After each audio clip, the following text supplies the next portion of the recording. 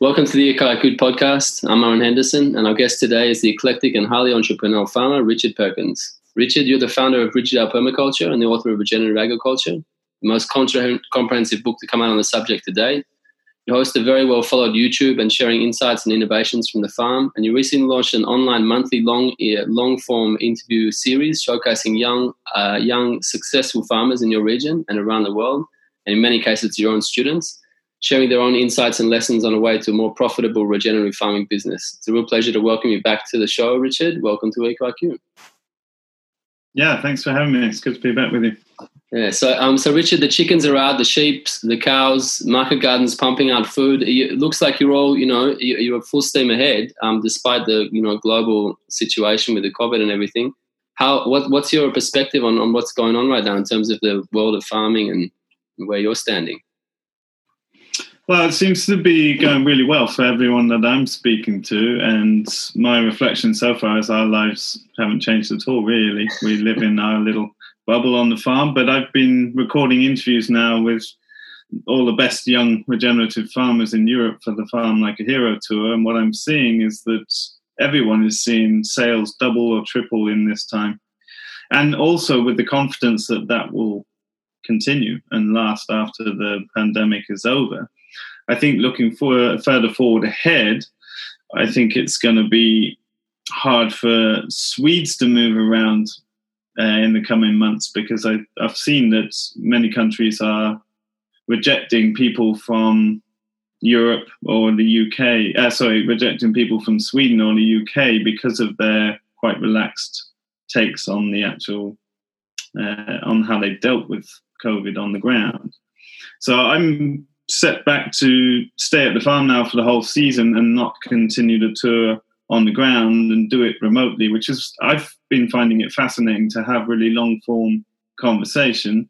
Turns out to produce a lot more interesting insights than just filming a farm. Obviously, if you're filming on the ground, pictures say a million words, and it's of course very fruitful and helpful to see people's farms on the ground. But there's something really valuable about just talking and getting into what's actually going on for people and going deeper into those things that we wouldn't if we were filming farms. So I was disappointed at the start of the year, but it's actually turned out to be a blessing in disguise, because it's a huge amount of work to record and edit and upload stuff that I would have had to do on the road in the back of a vehicle all summer. So it's would have been a little bit hard to carry out, I think.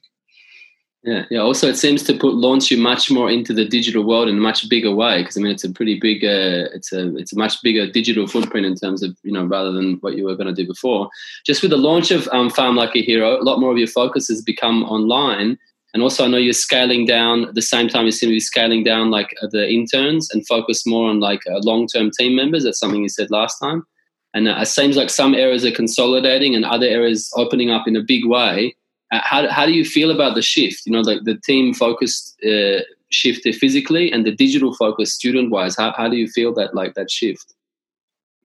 Well, I think that's a complex question I'm still figuring out. Like, my intention this year was to take a year with distance from the farm, because I've always been working very long hours, running 2 full-time jobs, you could say, like managing people and educating people and running the farm here.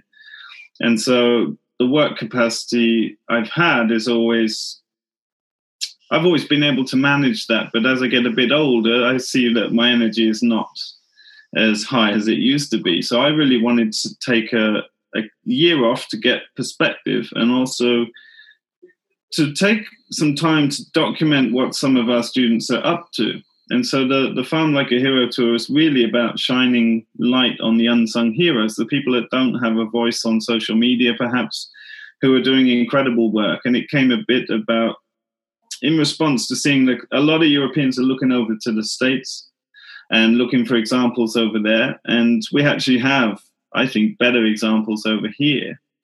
And they're much more nuance to the cultural and climatic conditions that we have here. So I really felt like using the platform I've built up to shine a light on those people and give them a platform, because when I did a few YouTube episodes on some of our past interns, many of which have have connected up since leaving here, some of them went off and started great businesses together. And I noticed they all started communicating, and it's brought them a lot of attention, which has been great for their businesses. But it's also brought them a network where they're starting to communicate across years.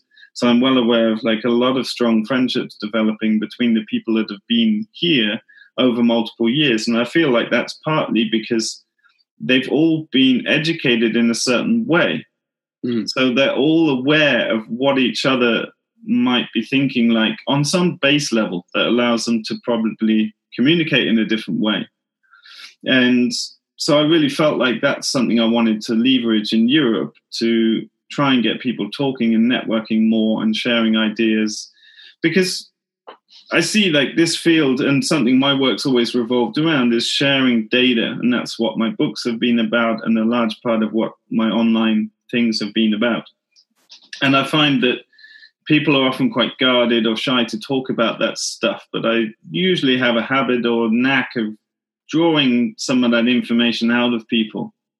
And I feel like that's really beneficial to the whole. It's like, hey, I can help promote you and shine a light on you, but come and step up and contribute to the whole. Like, tell us about your business, tell about what's going well, what's not going well, and open up, and then everyone will benefit from that. And just I've done about 20 episodes of 75 that will be on the Hero Experience, and it's been amazing. People just smashing it, people on all levels of the spectrum, from starting up with 10,000 euros on rented land and turning over 100,000 euros in their second year, all the way to investing 500,000 in a much bigger scaled, highly technologically advanced farm, and every kind of enterprise you can imagine.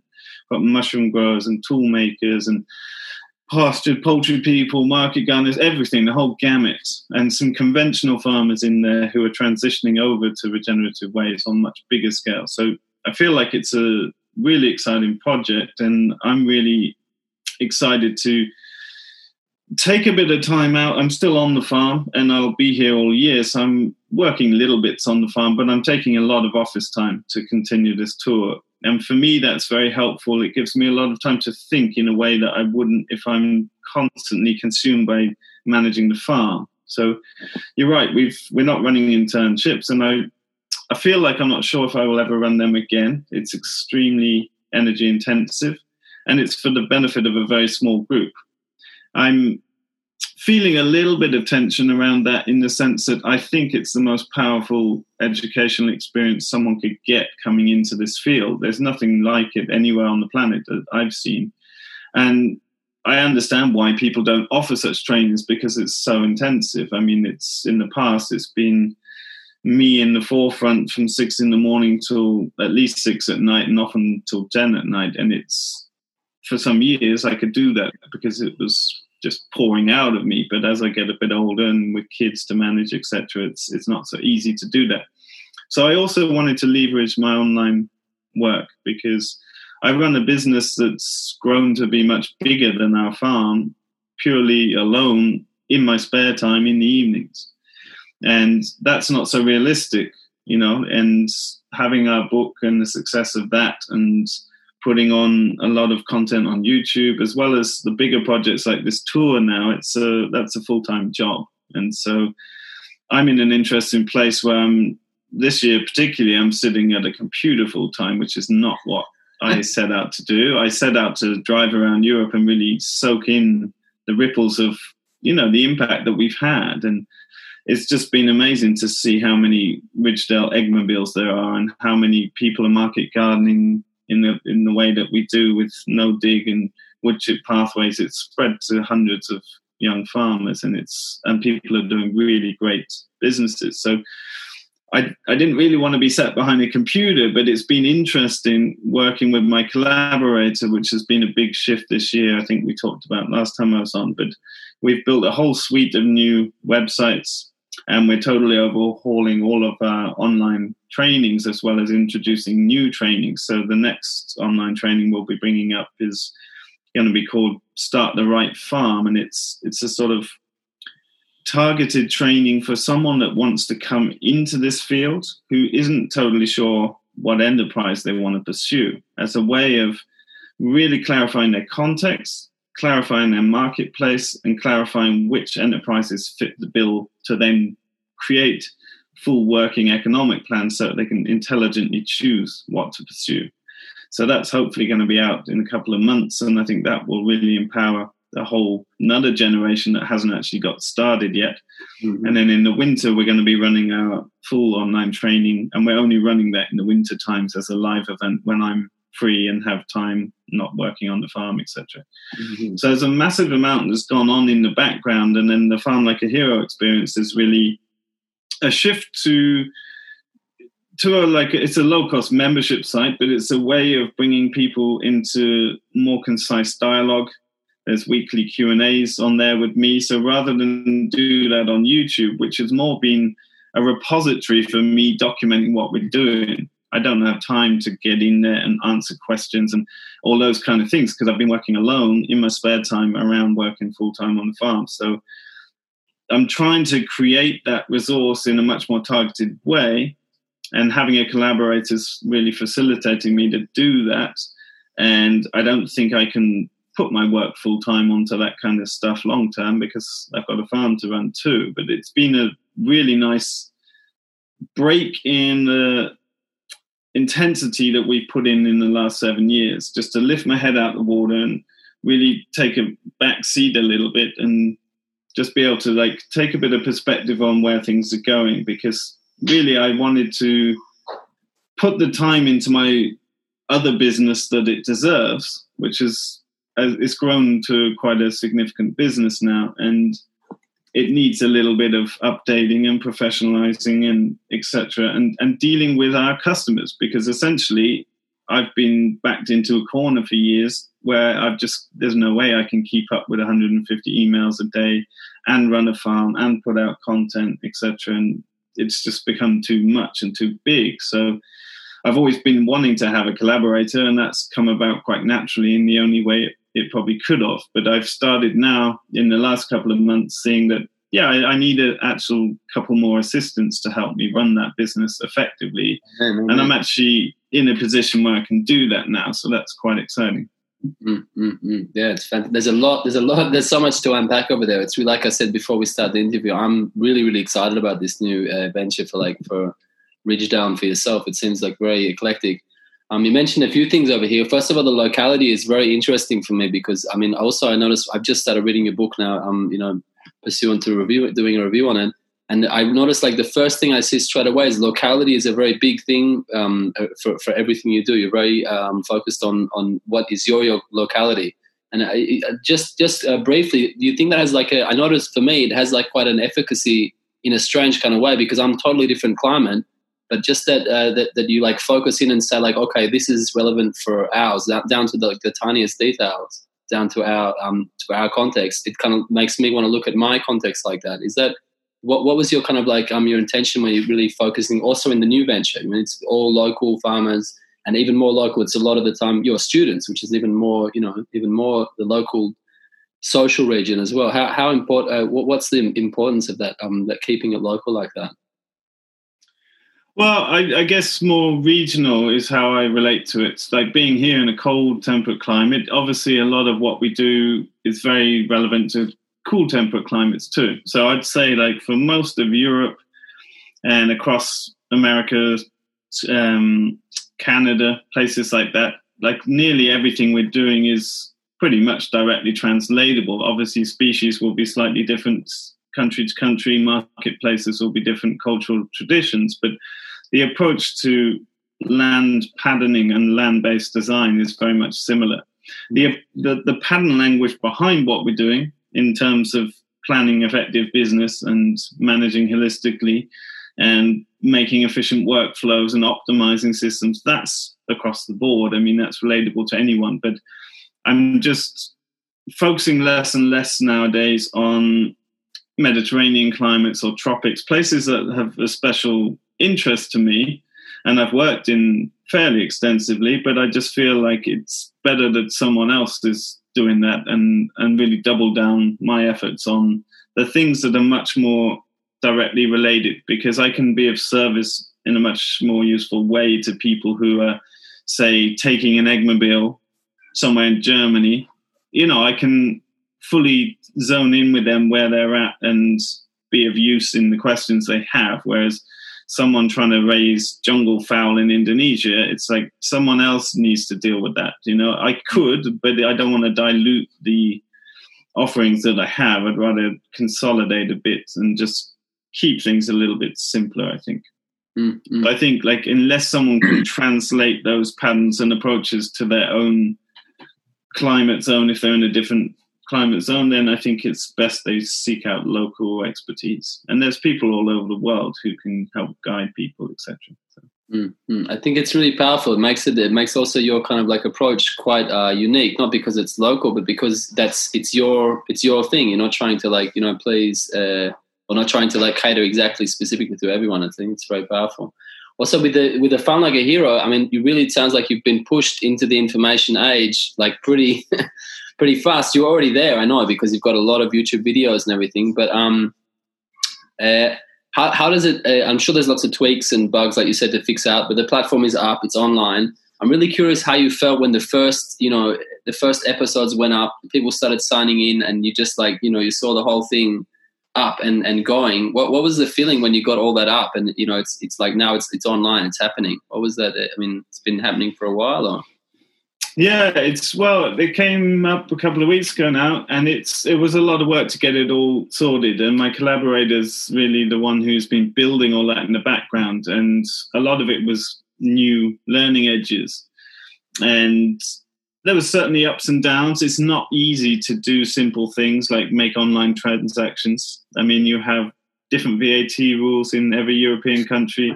You have all these rules and regulations about privacy policies and all this stuff that, you would think in today's day and age is quite simple to set up a website, sell an ebook, and off you go. But it takes a lot of time to set those things up. And I feel like I've been selling books direct from the farm, both hard copy books and PDFs for quite some years now.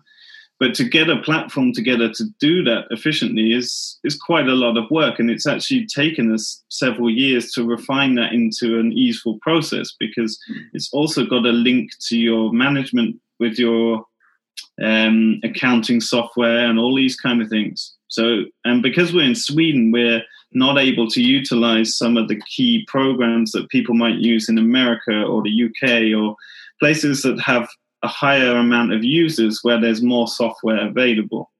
Mm-hmm. And I found that process really interesting because it's a lot of cost and a lot of work. Just putting the Farm Like a Hero experience on has been quite a significant investment. And originally when I first thought of the tour, I was just going to stick up videos on YouTube and off we go. But it would have been a highly expensive trip. It's probably 15,000 euros of fuel alone.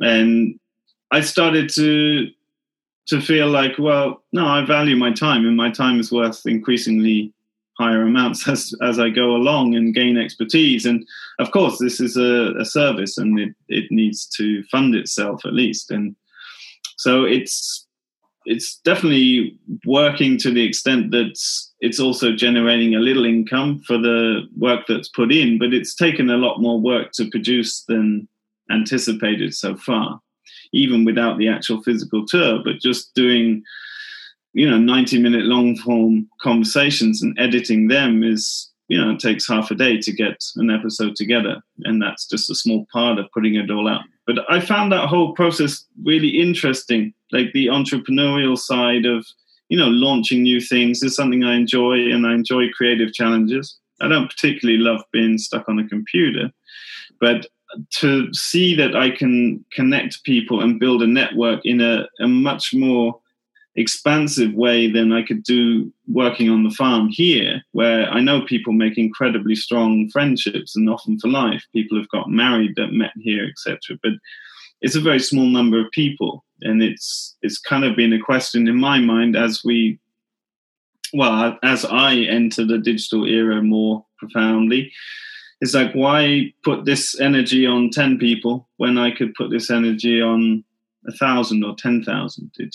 It's much more efficient use of the tools that we have in front of us. And so I'm enjoying exploring that. And I'm not totally clear where I'm going to go with it, but I know that I want to have a lot of educational resources online because it's just so much more useful for people. But I do enjoy doing things at the farm, and I think there's always a place for that, but it needs to be very targeted for people who already have a certain level of knowledge and experience, I think, to really refine their skills. So I'd like to continue some form of on-farm trainings, but in a more refined way in the future. Like, people have already demonstrated totally clear commitment to the pathway for their life, and not people who are trying to figure it out, whether they want to do it. I feel like my skills and expertise are honed to the point where I need to be working with people who are already rolling, if you know what I mean. Yeah. It's amazing. So also it seems like it's excuse me. So it seems like it's really like a level up a little bit for in terms of entrepreneurship and business. How do you feel like about the looking forward, about like keeping that level of like mentorship, that feeling of being a mentor? Do you feel that carries through in the giving of the information when you're doing it? I mean, what's your thoughts on that, of keeping that kind of like feeling like of mentoring people when it increases to 1,000 or 10,000 people? Well, I think I'm able to do that in one way through putting myself in those shoes, as it were. So certainly in the interviews I'm rolling this summer, I'm trying to make sure I clarify and ask the sort of questions that I would want to know the answers to if I was a few steps before. Mm-hmm. Also, at the same time, catering to people who are already doing those things, who might find insights from the ways others are doing it can tweak their business. So there's some level of that, and really the mentorship bit plays out in the hero experience through the Q&A. So we're doing a weekly Q&A, and it's becoming a lot of questions every week now, but I'm willing to sort of sit down and touch them all one by one. And so that's something that's a lot more useful than things that I've been able to do on YouTube, for example, where you're just having random questions about everything. Like, here, people are submitting questions and we can structure them into market gardening, pastoral poultry, business and enterprise, or, keep it a bit more focused and organized, which I think is more helpful for people in general. But I think the longer term mentorship that I've been able to offer people here through internships, in some ways that's irreplaceable, because it's about the nuanced details of how you deal with things on the ground and expectations, and a demonstration of how to do these things both psychologically as well as physically and technically on the ground. The attitude and the communication, they become really important things you can't transmit digitally. Yeah. But I think in our longer term online trainings, as we run them as live events now, that's where I will be able to tap back into people's specific projects and their plans for their land and their business, etc., and offer mentorship through there, because that's a highly specialized and longer term job and comes with a lot of responsibility. So there's obviously a much higher cost price point to run something like that, because it requires me to fully engage in like a consultancy, essentially. So that's the way I kind of treat those things, is that, like, we first ran our online course in that way, and following them through the development of their context, land plan, business plan. And to do that requires full commitment, but it's more successful in my mind than running a consultancy on a farm, which is something I don't really do much anymore, because you're not invested. If you're just taking me as an expert to come to you and tell you what to do, that's the wrong question. It's like, no, I'll support you and prod you, and you work out what you're doing, and I'll give you feedback and insight where I see fit and where I see your skills and resource base lie. But it's most important that people come up with those things clearly for themselves in their particular time, place, and circumstance. It's not my role. And I see that over and over again. People want spoon feeding sometimes, but they're not the people I want to help. I want to help someone who's already committed and motivated and just needs a little bit of directing and feedback. and that's the people I think I can help best. So. I just thinking about something I noticed with the whole approach of the becoming more online and more digital and reaching more people, even that, you know, with a slight side effect of, you know, you said there's some areas you can't replace that are physical. The fact of reaching so many people, I could imagine that kind of creates something actually that you wouldn't get when you didn't touch so many people, and that's the idea of community. That it's suddenly you've got like you know, I didn't know about these people, the students of yours before, really at that level, seeing their face and knowing about their farm and hearing what went wrong and what went right. I mean, sort of that community, I'm sure, will like bolster also the work that you're doing. Also, that becomes kind of like people can become each other's mentors in a small kind of way there. Hopefully, I would like to see that, and there's certainly, like, I'm very aware of all the people coming through here in the past years. I'm watching how people think and work and communicate, and so I have a very good pattern language of that I feel is important, because I often get asked for recommendations. And I'm often quite skillful at connecting certain people up. Like, I know when certain people are going to jive, work together well, and I've created a couple of those kind of meetings that led to businesses. And so it was kind of what I think we were talking last time about this idea of a network with 1 degree of separation, where it's like, I know who to vouch for and who I can vouch for. And I know very clearly when I'm not so sure about someone's capacity or integrity or whatever. But I feel like that's the strength of a network or a community, is when everyone is vouched by someone else, but with no more than 1 degree of separation. Because if you just open that out to the world, there's no way to regulate that. And so I'm interested in bringing some of the core people who I see excel in their chosen enterprises. I would like some of them to be involved in the hero experience. I guess it's quite challenging at this time when it's full production season for most people, and most people don't have time to engage in online forums, etc. But I think what I would like to do in the longer term future is put a pedestal in front of some of those people and support them through our platform to run specific detailed online trainings, that kind of thing. And really, you know, give them the opportunity to reach a much wider audience than they perhaps would on their own, and share their specific technical or country specific data. You know, that could be a really useful thing of how to do eggmobiles and poultry slaughter facilities in Germany. Here's all the documents. Here's how the regulations are different. Here, you know, that sort of thing could be really nice, and also support them in giving back by earning them some income and thinking of, yeah, that's what I would hope to do through these platforms in the next year, like after the end of this year or something like that. Yeah, it looks like it's not only going to be Germany. I mean, when I heard the question and answer, you've got people from Brazil, Alaska, all over the place.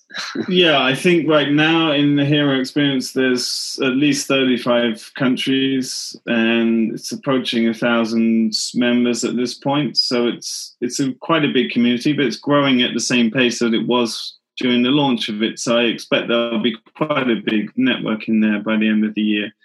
And all of that content is obviously there, that people can access it even if they're joining later. But specifically, I wanted it to be centered around the European sort of network. But I think it's of a lot of benefit to anyone coming into this space, really, to see how other people approach relationships or business, or which bits they offload to another company, or which bits they double down on, and all those kind of little details of how people run enterprises is directly transferable, I think. And it's so great. I think the power of the Hero Experience is that these are just lovely, normal people like you or him or her.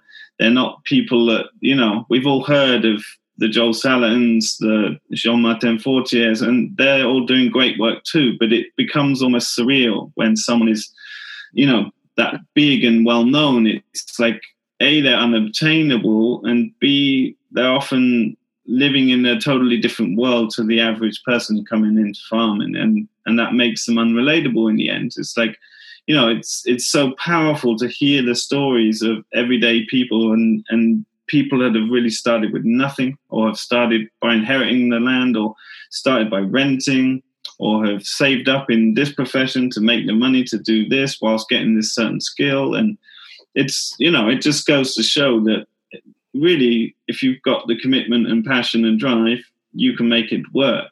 And you can make it work whatever the limiting factors in your country, because people always love to see things in a blinkered way of like, it's too wet here, it's too dry here, it's too expensive here, or no one buys good food here, or whatever it is. But there are people in every country overcoming that and doing great. So it's really powerful to just see that in a really grounded way from people who are not sort of internet stars or whatever.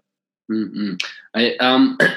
Something I thought about when I was thinking about the benefits of the Farm Like a Hero platform that you've set up is I just thought about this. There's a principle in permaculture that says the connection is more important than the things themselves, and it kind of it reminded me of what you always seem to like push a lot, also in your book and also when we talk, this idea of systems thinking, and I want to get into that a little bit. But just in terms of the Farm Like a Hero, I mean, the approach seems to benefit a lot of different areas kind of at once. The student, because they get reinforced in their approach, and also the models that are put forward, and other people, like you just said, they look and they, I can do that. So it's also a benefit to the guests, also a benefit to the audience. And then also it's a massive benefit also, I mean, business-wise, it seems like a very smart move, because suddenly everyone is coming back to, okay, where did this guy learn? And everything suddenly is very, very relatable, and it fits into like what they've already learned with you, and then they can get reinforced over there. And it's very all these kind of connections. Is that something that you that you felt? Was it something you thought out, all these aspects when developing the concept, or is it something you just felt instinctually? This is a healthy decision. It has lots of knock-on effects, and it'll create more abundance, and and it'll flow in that direction. Or was it something you kind of thought out, all those different connections and benefits that it's going to have? Yeah, no, I definitely thought a lot about it. I mean, I spent a year thinking about it and planning this route, but obviously it's turned out different without being able to go on the road. But I think like I said before, it was to give me a bit of rest and perspective, because I noticed that whenever I left the farm for 2 or 3 days, I would have creative thoughts in a totally different way than when I'm at the farm, head down, not looking up, I'm just grafting.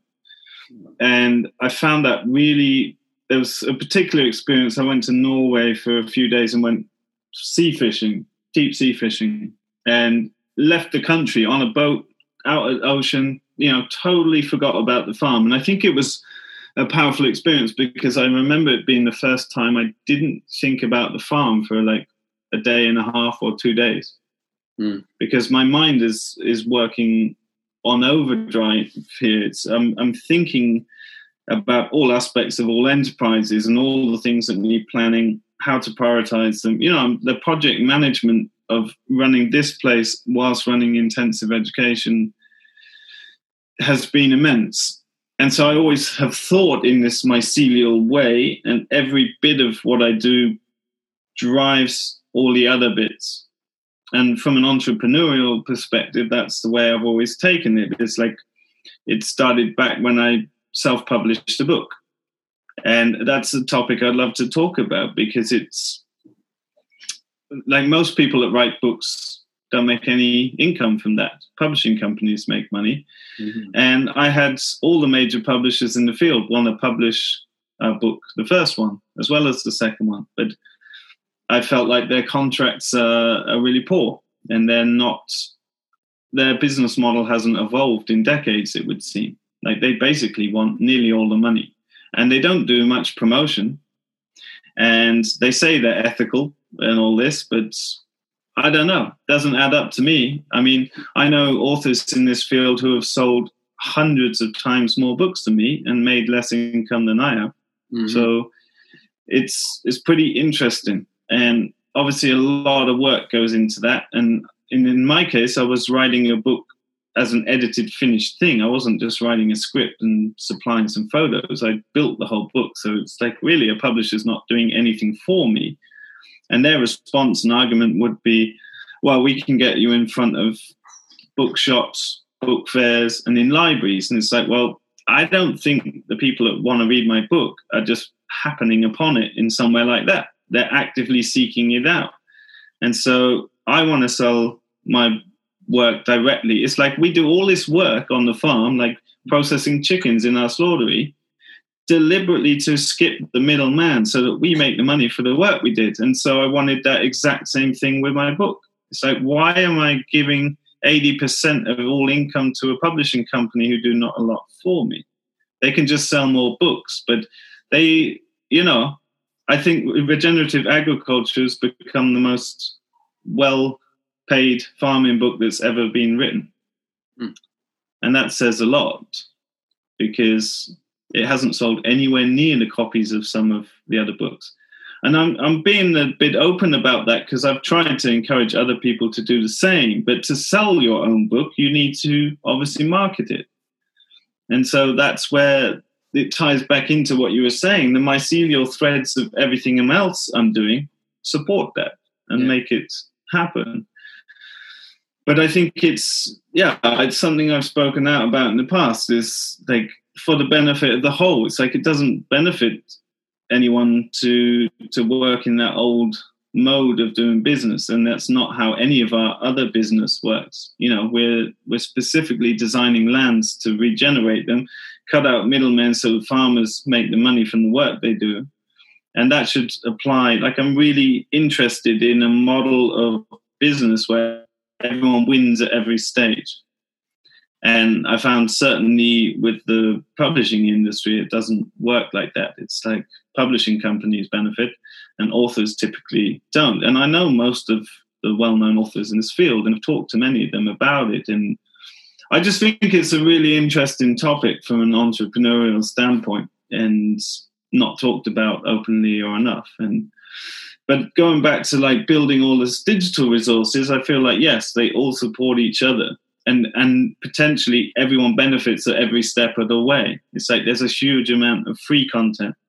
There's free mini courses. There's paid things that are extremely good value, like our book or the Hero Experience. It's like everyone benefits from this. It's really the way we've set it up, and people can take it as far as they want. Obviously, we run higher end trainings that are more expensive, but they're much more specialized and long term and take a lot more of my time. So it's finding ways to continue our work in a way that works for everyone and can pay someone to take some of the weight off my shoulders so that I can actually concentrate and double down on the things that I specialize in, and not sit behind a screen answering emails about how much is this in US dollars, when, people can work that out for themselves, I'm sure. So it's really interesting what you said about the book as well, because I just thought about it, that when you're marketing your own book, I mean, that's really like correct me if I'm wrong, but it's really like I'd say the highest concentration of your IP. I mean, more than a course, more than anything else, that's where you pour, like you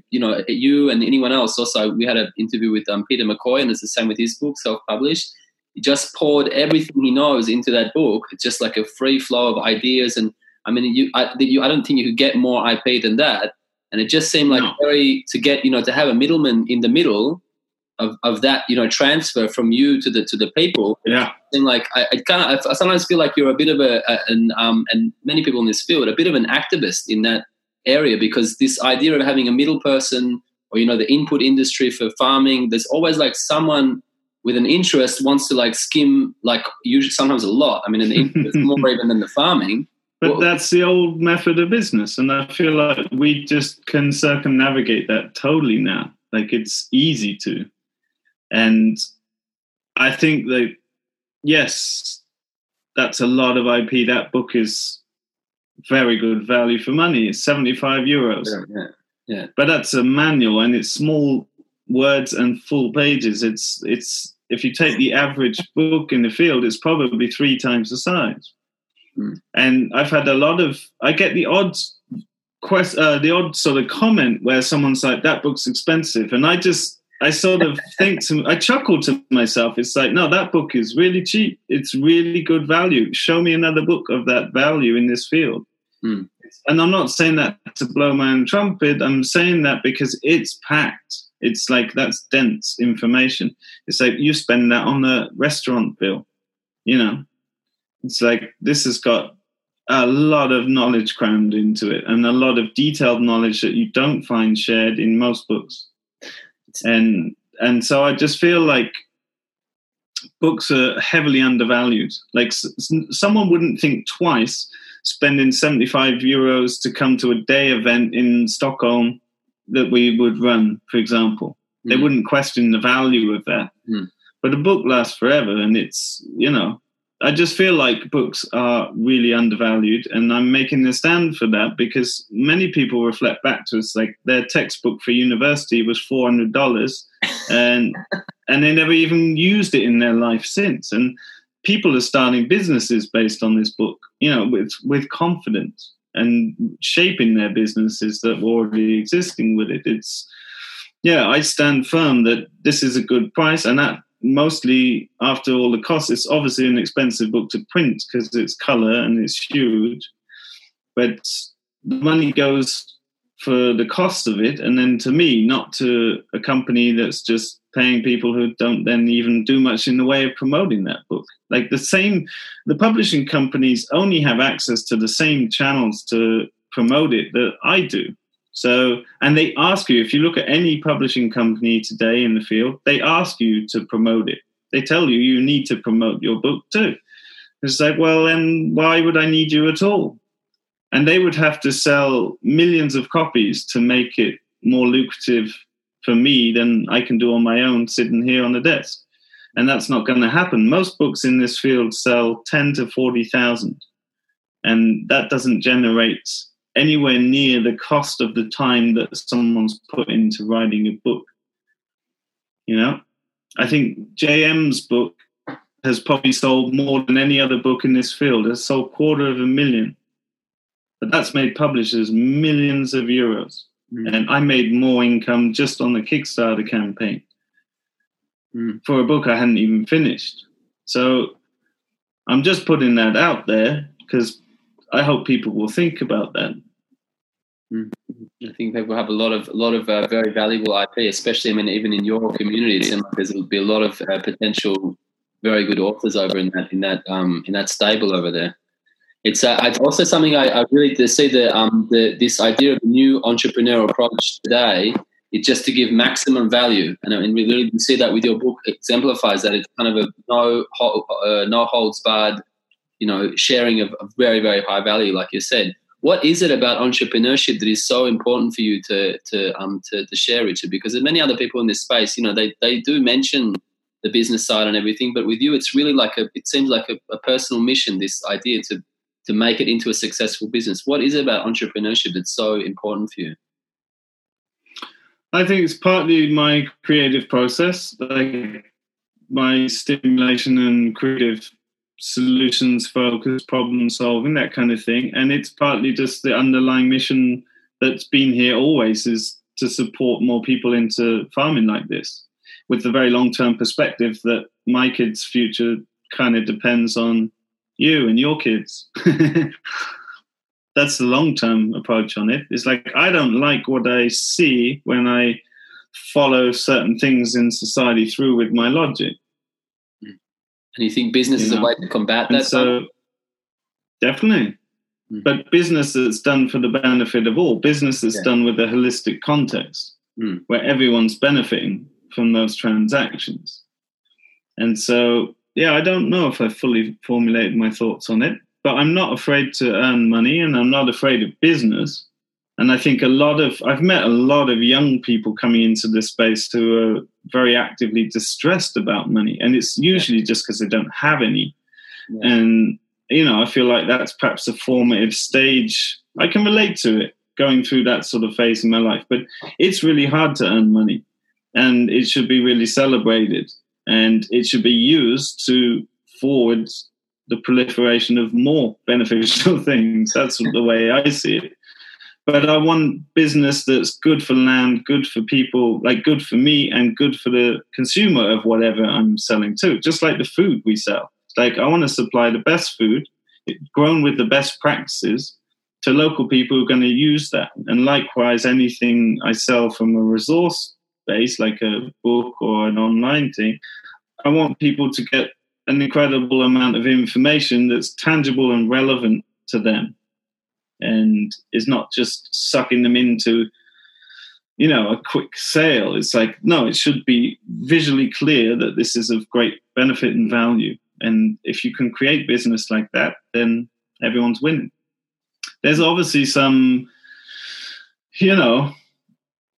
question marks around some of the platforms we use, Facebook, YouTube, Google, and the longer term implications of those. But just like I'm willing to raise pass-through boilers as a transitional tool to get producing viable amounts of food that make profit and restore my land, to build a customer base, to then start thinking ideologically and changing the food system, likewise, we need to use the tools in front of us to access people, to leverage the opportunity we have to reach people that people didn't have in the past. And then we can worry about how to ideally change the platforms that we use.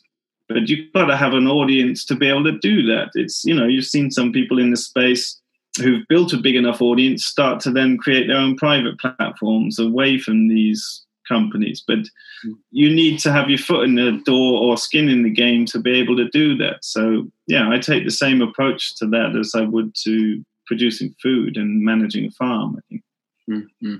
I think also really there's a lot of, just for my personal journey, it's much, younger than yours, definitely, in terms of just entrepreneurship, not the farm, that's much younger. But I noticed for me personally, there's a lot of empowering personal transformation and development lessons in becoming an entrepreneur. It's quite a hard decision to make, because it's not so easy road. But there's so many, things about discipline and empowerment and positivity, but real positivity and manifestation. And I really found a lot of powerful lessons personally of deciding to not be an employee ever again and taking that road. I think it's a very powerful, and I don't know if that's part of what you wanted to instill in other people, but I just think when you get in that mindset, especially when you link it with working with ecologies and farming, it just seems like a very powerful combination for me when you can really empower people in that level of money as well. Super powerful.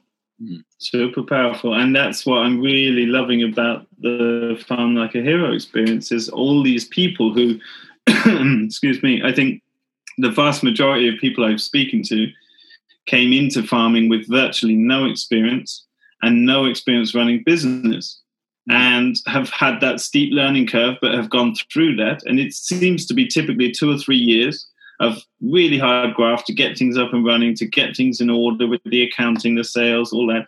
And then people go through another phase where they sort of double down, get rid of bits they didn't need to do, and just really, set into cruising mode.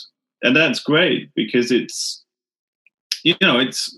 some people are spending decades building up a farm. But it's like, if you can get into a cruising mode in 3 or 4 years, then from a farming perspective, that's fantastic. And I just think that hearing all those people's stories is even more valuable than hearing someone like me blabbing on, because, it's just over and over again, that same thing is coming up in a multitude of ways from people who have started with absolutely nothing. I mean, I came into farming having been at ag school, having worked in the industry for a long time, having consulted, and with a high level of expertise. But everyone I'm speaking to on this tour, some are coming from farming backgrounds, but a lot are coming from just watching videos on YouTube and reading a couple of books and then throwing themselves at it, putting everything they have into it. And for me, that's inspiring. Like, I'm inspired, and I find that more inspiring than my own story about it all, in a way. Mm-hmm. And is it a big part for you? A big part of what you're doing is to shorten that learning curve. Shorter than it was for you. That steep learning curve. Totally. Totally. I mean, I didn't have the steep learning curve of just jumping into starting the farm. I mean, I've worked in the field for a decade before I started the farm. So I didn't ever have like such a steep learning curve. 2-3 years is a lot shorter than a decade, that's for sure. Yeah, for sure. But that's exactly why I do what I do. That's what all our training, that's what our book, all of that is about. That is getting people started smart and making that learning curve a little bit more leveled out. And really, my reflection back to anyone is like, look, starting a farm is hard. Even if you just start a little market garden, starting a mixed farm, much more complex and much more going on. Starting up sales and those kind of communications, branding, that's all stuff you've got to do. Running a business, that's really tough. Like most businesses fail, and it's a whole nother skill set to run and manage a business. So to do all that at the same time is pretty overwhelming, even if you're just talking a 2,000 square meter market garden or 5-acre pasture poultry enterprise or whatever it is. But we're seeing that many of our students are going off and starting 2, 3, 4 enterprises and rolling with it and doing really fantastic work. And I think that the access to information, and certainly not just my own information, like access to global information has meant that many people have started on the backs of the people that have pioneered these different things. And we're all standing on the backs of that too. Like Joel Salatin was a really big influence for us because he actually shared data that was useful. And I've tried to just take that up 10 notches and share all of it so that there's just no vagueness. If you read back some of the old pasture poultry books, it was enough to get started, although you had to do a lot of working out of data yourself. So I did that and then just offloaded all that data so that people can just start instantly with a clear financial indication of how that business will do, with exact feed sheets so they don't have to think about it. And, that's really changed the game for a lot of people. There's a lot of people who have just not had to do a lot of the problem solving and hard back work that goes into, setting up a slaughtery is a great example. That's something that took a lot of paperwork to create, but now I can just give that to someone, and if they're in this country, they can just hand the exact papers in with their name on the top and bypass 2 months of work. That's all in our book. It's like, well, if you're going to do that, it's going to take you 2 months of work to do on your own. I mean, again, it speaks to the value of the content that we can share. It's like it's saving people years and money. So sounds a lot. It's a really valuable thing. Sounds a lot like regenerative business, really, because in regenerative farming, when you're dealing with soil, a lot of the time you want to accelerate, those systems to just get, to a higher level, a more complex level, much faster. It sounds exactly what we're really doing with business there. I really wanted to ask you about. I wanted to ask you a little bit about this systems thinking, because I just finished a chapter on patterns now in the book, which is a really amazing chapter. It really seems to set up the background for the whole book. And I'm just in defining the context. And the thing that really stands out for me reading your book is this idea of systems thinking, a way of thinking in wholes. I'm not sure how much of that I do myself, naturally, because I'm in it for a while. And I'm still thinking about it almost every day about this. And when you said you started to thinking, when you mentioned over there, and also to us before, when you started thinking like this, your learning became exponential. And when you said that, I was a bit like, I immediately got very excited. I mean, because who doesn't want to learn, who doesn't want that, right? Exponential learning. And it's if you had a superpower, I'd propose that maybe that's like what it is, exponential learning and very fast. You talked about speed reading, and could you give us a little bit of an insight how you developed this kind of power of learning very fast, and a little about the journey behind that, like where it started, where it began, this approach, whole thinking?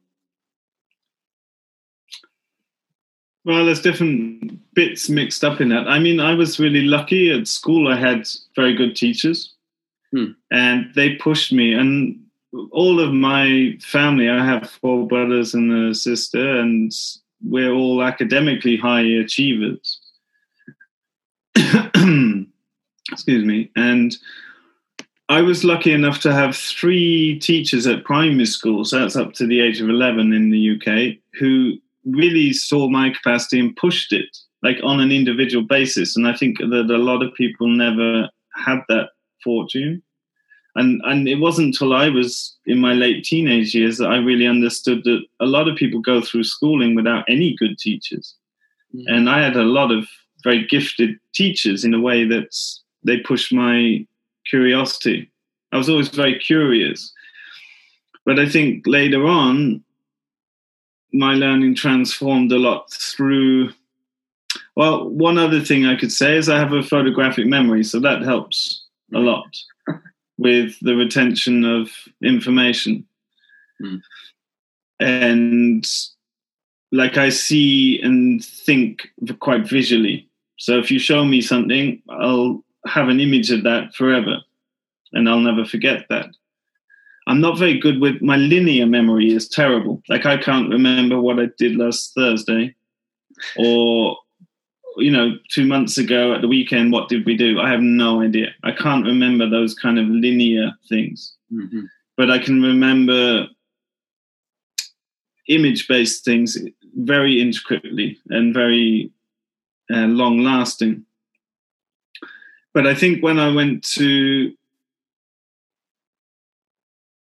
Well, I started seeing the world more holistically in my early teenage years, but it was later when I started studying permaculture that there was a big shift in starting to think and observe things in a pattern perspective and not worrying so much about details, thinking about the patterns. And it's something I still repeat to the day. It's like I'm always interested in the pattern, whether it's human communication. It's like, I don't care if you did that, but I'm interested in the pattern behind why that went on, because that informs me about everything to do with psychology or circumstance or... Yeah, it's hard to put into words.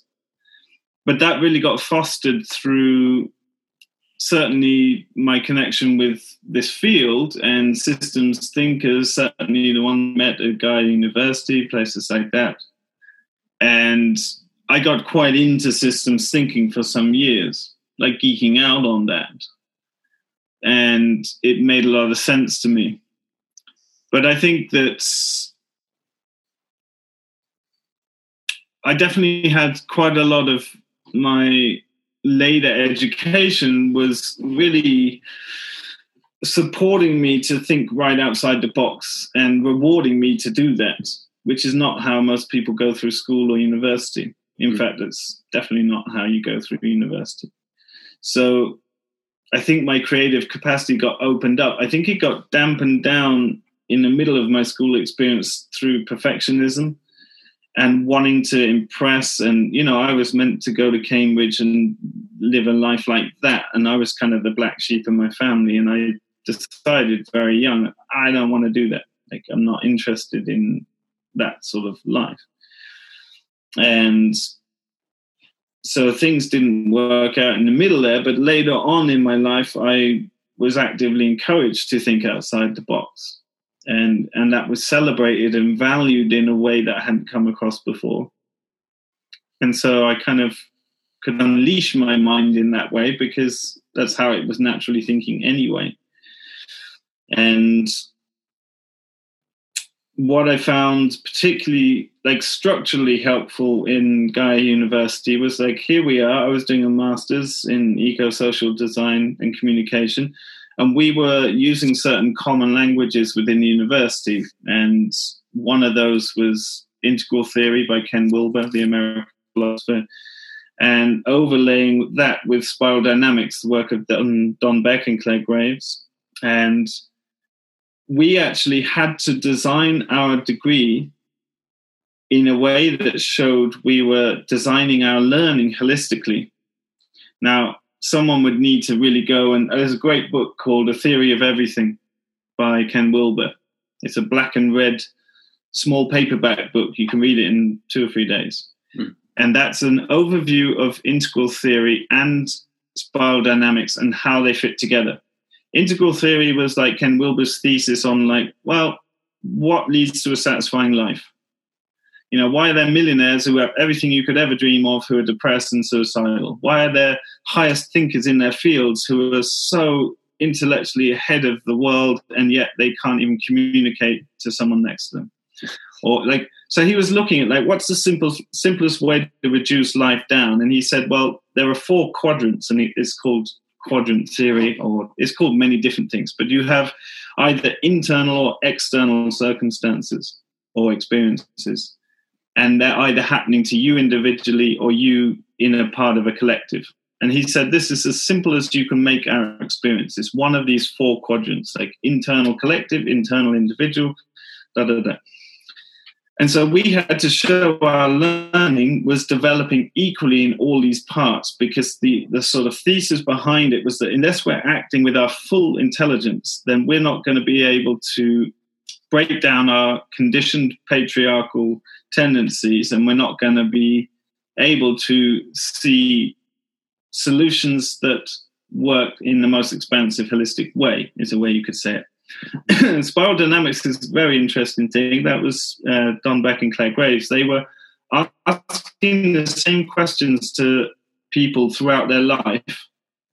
And so they would get the answers to the same questions at people's different phases in life. And they collected a warehouse of data and gave it to statisticians to see if they could find correlations. And they did. They found extremely powerful pattern language in the development of a human through their life. And it's an outward expansive spiral in their description with different value memes. And that resonated with me fully, because that's the pattern of regeneration. Like, life is going exponentially this way in an outward expansive growth, or the opposite way in a deconstructive death spiral, you could say. Now, you can relate that to the physical world, how a tree grows in an outward expansive spiral, or how a phloem in the tubes inside the branch of a tree cork themselves up to make the leaf fall off. You know, it's how a sea eagle hunts fish, a decreasing downward death spiral. You know, everything follows these basic patterns. Think of a universe expanding, an outward expansive, life-giving thing. So there's lots of ways you can relate this to the actual physical world around you, but that same thing's happening psychologically. So the pattern language that you as an individual go through is the same as your nation state goes through too. So you have these different color memes. And what you see is that each level of thinking, is called a value meme in spiral dynamics. And a meme would be, we drive on the left side of the road. A value meme would, we all drive on the left side of the road because everyone else does, and that makes it safe. Right? So there are these different colors assigned to each meme. And the whole point is that you transcend and include each level of thinking as you develop. So you start as a baby and you're always developing. And, you know, you have this in different psychological texts, but if you've ever had an experience like a Kairos moment where you suddenly see the world in a totally new way and you realize you'll never go back to seeing it in the old way again, that would be one of these value meme progressions where you've changed your way of thinking. And what's interesting about those value memes is they switch back from individual to collective to individual to collective all the way along, which is just like that pattern of breathing in and out. It's the same pattern of starting in the nucleus of an atom in my hand and then flying out to the furthest reach of the universe. You have that same expansive nothingness, intense activities, expansive nothingness.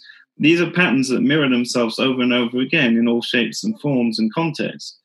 And I found that particularly interesting because the outcome of spiral dynamics, and people can find like short courses online about this. It's used in business, it's used in sociology, different things. But what it taught me was that every level of thinking is totally important and fundamental. And what I was finding in the green movement, the alternative movement, is it's actually the last stage in development in what they call the first tier of development. And in the first tier of development, nobody understands that they're in a hierarchy. And it's a constructive, healthy hierarchy. So the green movement happens to be in the green meme just by happenstance. And it's the most open, sensitive, caring people you find in that group. But it's also the most highly dogmatic. And that's where the green movement gets stuck. It doesn't know it's in the hierarchy. So it looks at other ways of doing things. It's like, why can't everyone do like us and recycle? You know, if everyone just went vegan, everything will be okay. And, you know, it's like this dogmatism that comes with the alternative world. And then there's another spiral of development above that, that suddenly all these later stages of development are where people understand they're in a hierarchy and can communicate up and down the levels of thinking. Now, this is not levels of thinking like this one is better than this one. It's that they're all different and progressive, and they transcend and include each other, but they have very different purposes, and they have healthy and unhealthy expressions.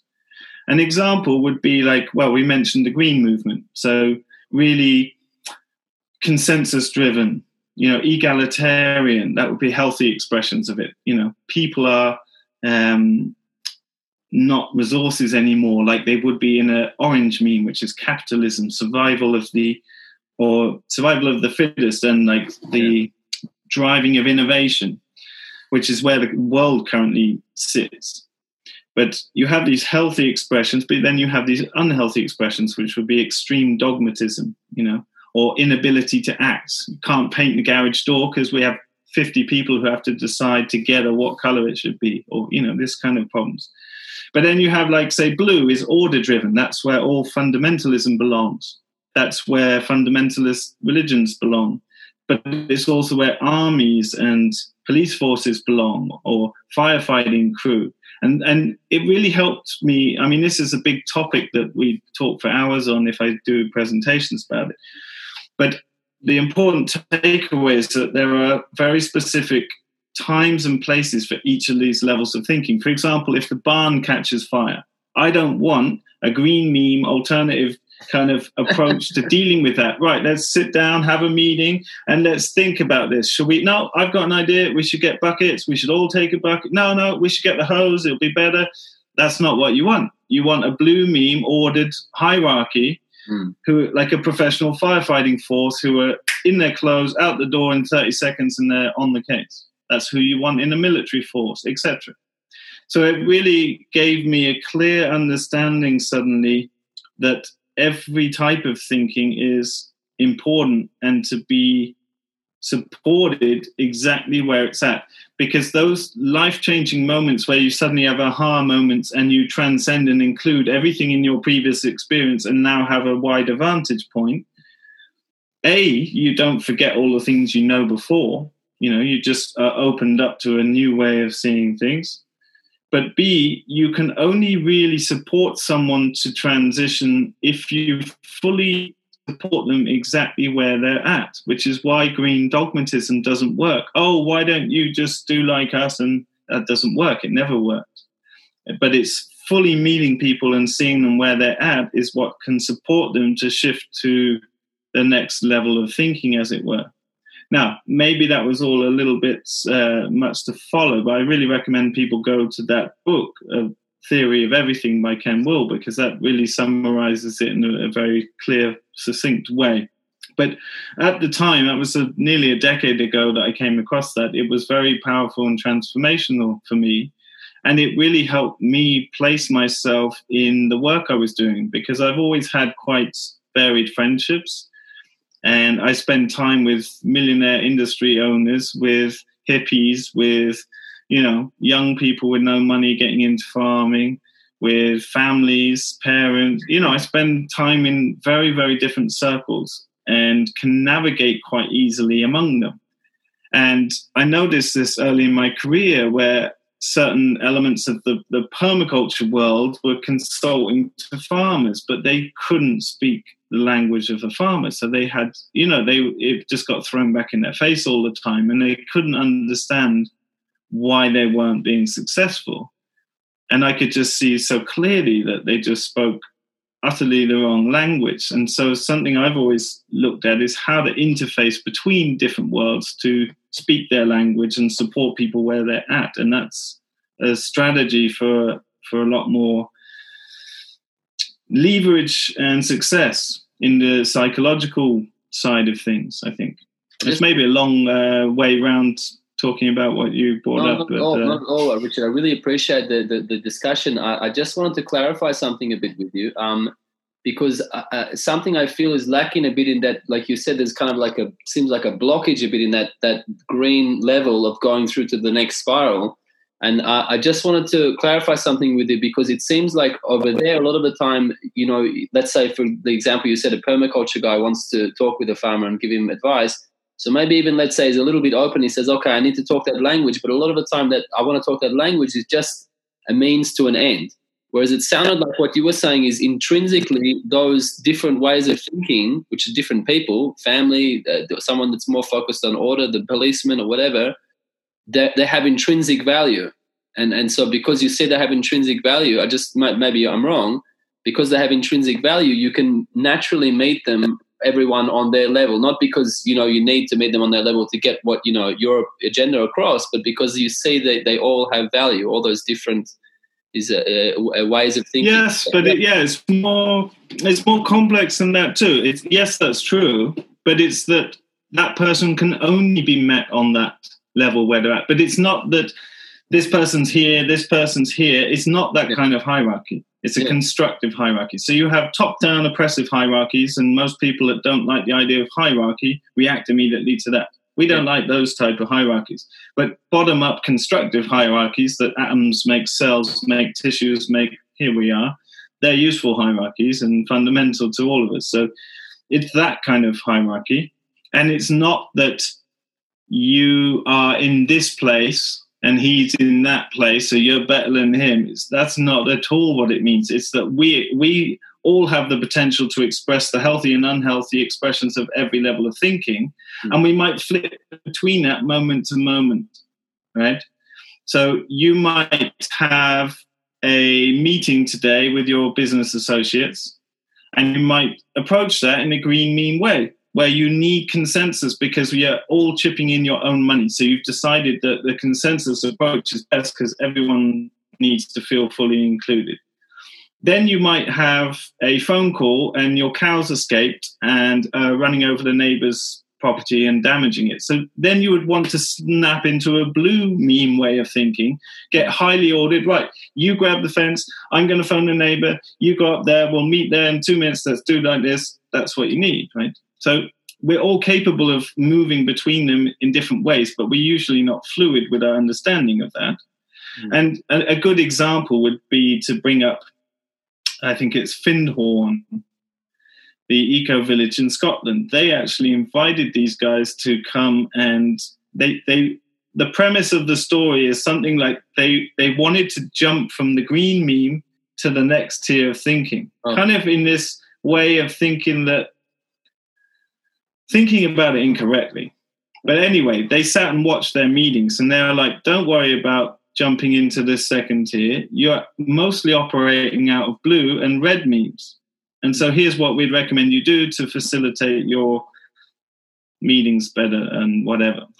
So they were thinking, it speaks to me of like spiritual bypassing, of thinking you're further developed than you actually are. And I experienced this, we talked a bit before, like I spent a lot of time meditating, and I spent a lot of time in the alternative spiritual realms, meeting people who doing yoga practices, all these different practices. And I often felt disturbed at a lot of people in that community feeling like they've transcended something they haven't even addressed. Oh, we're like this, we don't get angry. It's like, something like, it's not real, and it's certainly not empowered. And so I had a lot of interesting... Something I could definitely relate with, Richard, because, in our kind of like my own spiritual path or whatever, I mean, it's Judaism. I mean, there's a lot of kids involved. And when there's kids involved and a family and everything, I mean, you very quickly come to the point, okay, whatever you thought, however spiritually advanced you thought you were, let's see how you deal with it now when the kid's screaming or when the wife isn't happy or whatever it is. And it was often removed from real life. It's like, when I sit over here like this, I'm fine. But when the times that really test that in your experience are when you break your leg, or when you're on the toilet, or when you're late for work, like everyday experiences. It's like how to feel well and empowered in all those experiences, because that's what it's about. It's not about being okay in this situation over there somewhere. that's not useful or powerful for anyone. Mm-hmm. And a lot of it is just simply taking responsibility for your thoughts, actions, words, etc. Mm-hmm. Yeah, I just think it's interesting, but that's the danger of that spiral dynamics piece, is people interpret it as the wrong type of hierarchy, and they want to use that in some manipulative way, and that's not at all what it's about. And I found it very useful because it mirrors the pattern of succession that I see in ecology. This is just the pattern of succession in humans or societies at large. It's an efficacy hierarchy, isn't it, Richard? Is that right? Yeah. And it's also the beauty of it in relationship to how the world changes, how society changes as a whole, is that you can really see that it takes a very small group of people to create the conditions to shift the wider cultural view. Mm-hmm. Like massive changes in societies have only come from tiny amount of actors. Mm-hmm. And that's quite interesting to think about, because it really isn't, we need everyone to do this, we need everyone to be a small-scale farmer or have a... No, we don't. We need everyone empowered doing whatever they're doing. We need empowered bankers, nurses, everything. Mm-hmm. So amazing. On that note, Richard, it's coming close to your first decade on Ridgedale Farm, and coming back to this idea exactly on the topic we are. I'm pretty sure that must have been like the first big project that put all this, systems thinking, everything really to the test in a physical manifestation, because every enterprise on your farm is very robust, and you consider for many of your students model just one or two of these and run with it, and it's a whole thing on itself. And but this level of interconnected enterprise is obviously a very big thing. And you said in your book, your perspective of wholes became a living experience. I mean, your perspective. How have you felt? Have you felt yourself or your understanding develop over time, being immersed now? It's now out of the theory, and it's really viscerally, physically, in your day to day. Maybe you wouldn't feel it, only when you go deep sea fishing or whatever it is. But have you felt your own thinking shift, being immersed in that world for so long now? Of having to use this way of thinking physically every day. I don't know how to approach that. I think I found the experience here incredibly immersive, to the point where I wanted to take a break from it. It's like I haven't thought or talked about anything for a very long time other than that. But actually, I have quite a lot of interest. I'm very interested in psychology also. I'm very interested in sailing. I'm very interested in gathering wild things, fishing, this kind of thing. I'm interested in diving. And so I haven't had time for any of those expressions of things. So my thinking is, I'm very interested in the speed of thought. And that's quite important for me. And certainly the process of running this place and running all the intense human interactions has required massive thought processes. It's, that's, for me, that's been more exhausting than the physical work. Like physical work is not hard to do. It's, but the brain computing power to manage the complexity of particularly people is challenging. So I feel like I haven't noticed my thinking process change. What's happened is more recently I've allowed myself to not be so consumed by that, and to turn my attention to other things, family, rest, allowing myself to say, no, I'm going off for the weekend and I'm going fishing and I'm not thinking about chickens, so don't call me. Just relaxing my, what would you say? Just relaxing into trusting others to pick up bits and not be so reliant. Or, because I think the weak point of the business that I've created here is that it's very much been focused around me. And that's all great. But if I get burnt out or sick in some way, then it doesn't function the same. So I've really been reflecting on that as I get a bit older. And part of this year with going on this tour was to put Johanna more in the forefront, to take that spotlight off me a bit, So then automatically the people coming here for the team this year knew that I wouldn't be here, although it's obviously turned out that I am here, which I think they're happy about.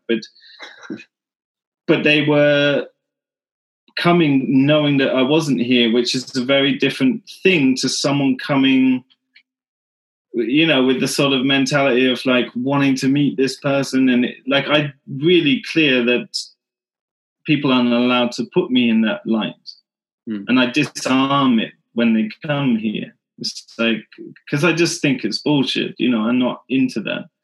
It's like, I have expertise in here, like this thing, and I can tell you about it. It's like, don't put me into some like icon or cartoon character up there. It's like, it's not beneficial to anyone. So I think the quality of the team that showed up this year is different on the psychological level because of that. So I certainly not doing any nannying in any way. It seems that, of course, the team is focused more on the business itself. That's what it seems like. Is that correct, Richard? I mean, that they're focused on the team to foster the business itself, the enterprise, the farm. Yes, they're only focused on that, and they're given instruction and then left to totally manage it. It's like I'm not really even present for most of the day at the moment. And then bigger jobs that we do together or things that need my attention, I turn up and will do. But it means that like I'm encouraging people to like do their own problem solving and describe how they're going to go about it rather than just allowing them to ask me a question, which is often what happens in day-to-day life because we're busy and running around, but I'm trying to get them to think more and act less rather than just do. And I don't know, it's maybe not a totally clear way of expressing it, but I've made myself less available and it's working to the benefit of the whole. It feels less stressful here than it's been other years. And that's partly because we don't have the additional burden of interns, which really adds up to a huge energy input, and it can be socially exhausting too. So it's definitely it can be a lot to live in close quarters with people, I think, and I'm certainly enjoying taking more space from that. But no, it's good, and I think that it's proving to us that we can change, because a big part of this whole thing was like our context from a family perspective was always weak in the element of time.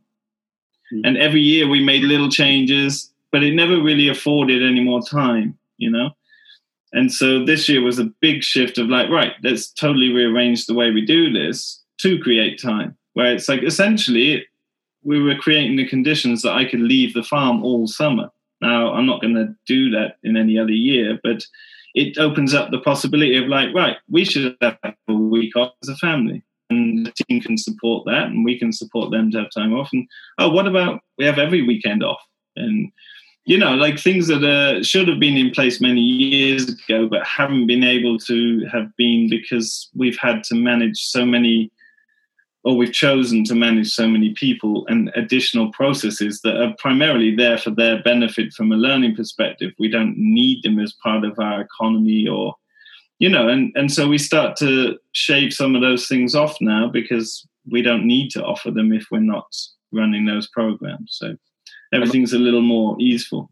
It must feel like a very healthy shift, really, for psychologically, physically, for you, for your family.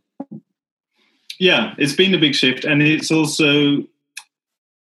been that thing about giving ourselves permission, or certainly for me, like I've just been pushing and pushing because this place is so much more than a farm. Obviously, it's also quite an important educational hub, and it's producing a huge amount of resources too. So I felt like duty bound to just keep pushing. And I think that's relaxed more in the last year, where, you know, I've allowed myself to see that I don't need to push anything. It's like I've probably already done my bit, and I don't have to keep pushing in that way at all, and still bring a lot of benefits. So. Last kind of a serious question here. I've noticed a lot in the in the regenerative farming, you know, this space especially, that the ability for people to have good instincts, and you know, explain what I mean. I mean, like it's quite high. And I had someone. I'll just explain a bit of background. I had a special mentor in Chinese medicine. He's a very deep scholar, and he taught me something very, very profound. He taught me about the importance of being able to analyze and assess with more than just logic. And you know, I call it, between me and my wife, we call it like thinking with the heart. And he broke down almost like this. He broke it down almost like there's a neglective instinct for truth. Today, I see it's very much lacking a lot of the time, where there's only one way to analyze information, with the mind. And I found it's like very profound at this time exactly, that we seem to have lost this. A lot of people seem to have lost this ability to utilize this innate instincts to a way to assess things without just straight logic. And I see sometimes the side effect of this, funny enough, if you don't focus on thinking with the heart, so to speak, that's what I call it, that the heart just kind of gets a bit lazy, and people emotionally react very, very easily.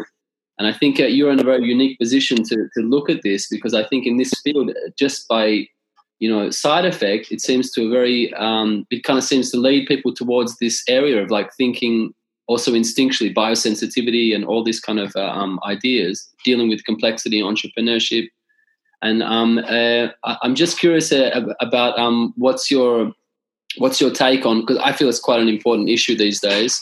I'm just curious, what's your take on your kind of work and this space, what it can offer in that kind of area of getting people back to trusting themselves, so to speak, trusting that their instinct is also a relative, an important part of the way they analyze the world and their work, and not just the mind, not just what I can analyze and break apart.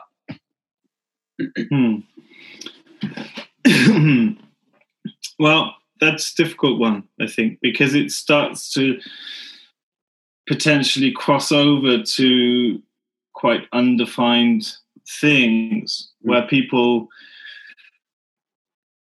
you know, someone say, "Oh, I have a gut feeling about this," would be a classic example. And it's like, well, what is a gut feeling? And maybe it is that same thing you're talking about, but maybe it's not. And I think words become really important, and how we use words very specifically. So I think, like, I've certainly learned a lot about what you're talking about through management of people, and learning to flex and drop things or take things on through that instinctive feeling with, I guess it's connected to like dissolving ego, you could say, you know, like I'm here as a leader, but I'm also entirely flexible and ready to drop things when I see something true is different to my own opinion. But that's kind of connected to an ego thing of like, you know, but I guess like if I can see that process is alive for someone else, then I trust it fully. And if I feel like, if my perception is that someone thinks they see that, but I know from my experience then they don't have the experience to know that for sure, then I will also make decisions over that and explain why. And that maybe is useful. I'm sure it's useful in some ways. It's very hard to address that point because it's got a lot of different threads to it. Yeah.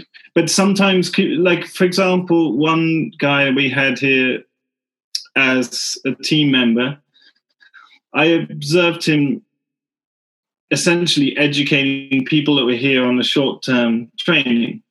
But everything he was telling them and demonstrating them was done with a supreme confidence and clarity, but completely different to how I'd instructed.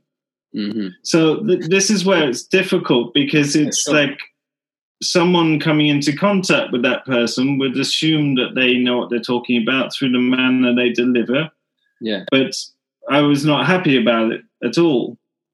And so I have to always have a kind of gauge on people to know where I think they're at. And I certainly trust my instincts very well. But I don't always trust others' instincts, and I don't know if that's a clearly defined thing to... Like, I'm crystally clear when I trust someone's instincts, and that's intuitive. It's like I can see them, and I know fully that my main thing over here was just that there is a way to train that intuition. There is a way to rather than it's just some kind of animalistic thing that sometimes I can use. That there is actually a way to kind of access that and I don't know. I think you're touching on. I mean, that's the sort of capacities that people open up in different ways through psychedelics, through meditation, through stilling the mind enough that it can open some of those, doorways that, they're innate capacities that we cover up with all layers of conditioning, right? So I think they can be accessed in different ways. But I totally agree they're innately present in all of us, and they get honed out through school and all these sorts of things. So, but yeah, I don't know if I have any more to say about that. I think it's hard to... I don't think I could train anyone to do that. I could just reassure them when I'm confident of their perception, and speak up when I feel cautious about it. And I don't know if that can be trained. I don't know if that speaks to what you were saying. No, it's fine. Richard, best and worst day of your life? Say again? Best and worst day of your life? Oof. I don't know. I've had a lot of glorious days, really. I don't think I can pick one day. I've had, I've got a beautiful life here, beautiful food, beautiful kids. I'm blessed with health and a clear mind, and I can't pick a best day. I think I've had a best life, The worst days I've forgotten? Well, I had some pretty hard times in my teenage years, leaving home and going through a lot of pretty dark experiences and damaging times there. They were pretty dark times, but very informative too. So I tend to see opportunities and positive outcomes in challenges that I don't know. I can't answer a question like that. I've had some shitty days, for sure, but I can't pick out one that sums it up. Yeah. I think everyone's life has these tragic occurrences that are all relative, losing loved friends or, losing relationships. Those are the harder experiences that we can all relate to, but ultimately I don't have a best or worst day. Richard, if anyone is listening now and wants to is moved by anything you've said or that wants to get into what we talked about, what's some message you could share with people that are listening? Maybe necessarily the people that don't have an experience so much in farming, or they want to get more involved in a connection, a deeper connection. What's something a message you want to share with them? Well, I don't know. I would recommend if any of that stuff about the psychological thing is interesting, to read that book. I found very powerful at the time. And yeah, I don't really have a clear message. Just to do good, whatever you do, and take responsibility for your stuff and support each other where everyone needs support. And yeah, I don't really have a message. I hope that more people will tap into the specific work we're doing with the hero experience and things. That's really, what's alive for me right now. But yeah.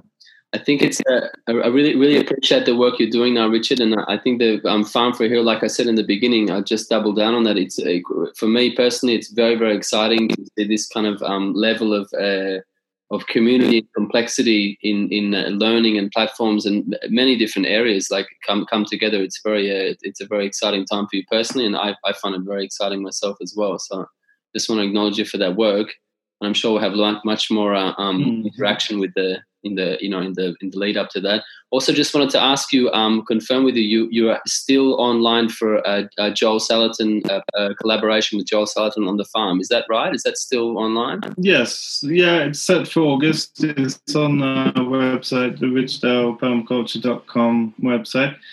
And I spoke to Joel last week, and that's like, we don't know if anything will change with the COVID situation, but it's on as far as we know, and it's mostly booked out. So I think there's maybe 2 spots. So, but that seems to be on, and yeah, that's a really exciting event for us to have Joel here. Yeah. That definitely. If you're lucky to be there, that would be fantastic.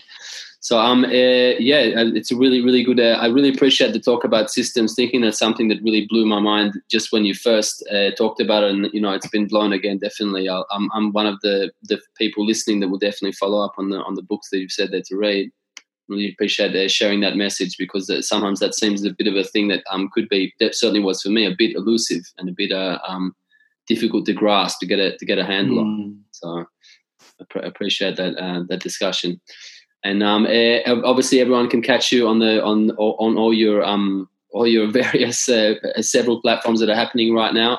Courses, they'll be coming up soon on the as a side thing from the Farm Like a Hero. They're coming up in this coming year. Is that right? We could say that. Yes, I would hope so. Like, there's going to be Start the Right Farm, and then our sort of signature full online training that will happen in the winter on the current plan. There's a website specifically for them, but they can all be found through richardperkins.co is our main site. So there's links there to our book, the Hero Experience trainings, etc. So, and on YouTube, that's a good place to see a bit what we do. So yeah. So you can check out all the. Also, anyone that's listening, you can check out all like a beginning of all the many of the interviews that are happening on Farm Like a Hero. So you really get a taste for what's going on behind the scenes there with that platform. Definitely recommend people engage that. And all the links. I'll put all the links in the show notes. And if you're in this space and you haven't hooked into what you're doing, Richard, I mean, where are you? So, I mean, you've got so many different tools there, the book, the courses, the Farm Like a Hero. You've got many, many different aspects to interact and get on board with what you're doing. It's a very, very eclectic and very comprehensive approach. I think it's very unique, and thanks a lot for what you're doing there. It's great. So I'm excited. Yeah, thank you. Yeah, there's a lot there, and I hope people can continue to make use of that and continue spreading the amazing work that people are doing, that are using that information effectively. So fantastic. Okay, great. So for us, you'll find us on all the usual channels. We've got the YouTube channel up right now, but because we're a team of 1, sometimes 2 now, so we're working on the subtitles in Hebrew. It's a bit expensive actually as it goes right now, but we're getting there. So you can check us out on the usual channels, including YouTube, and this will be up live, and very soon will be up on our channels. So hope everyone catches it then, and we'll catch you around the way for the next one.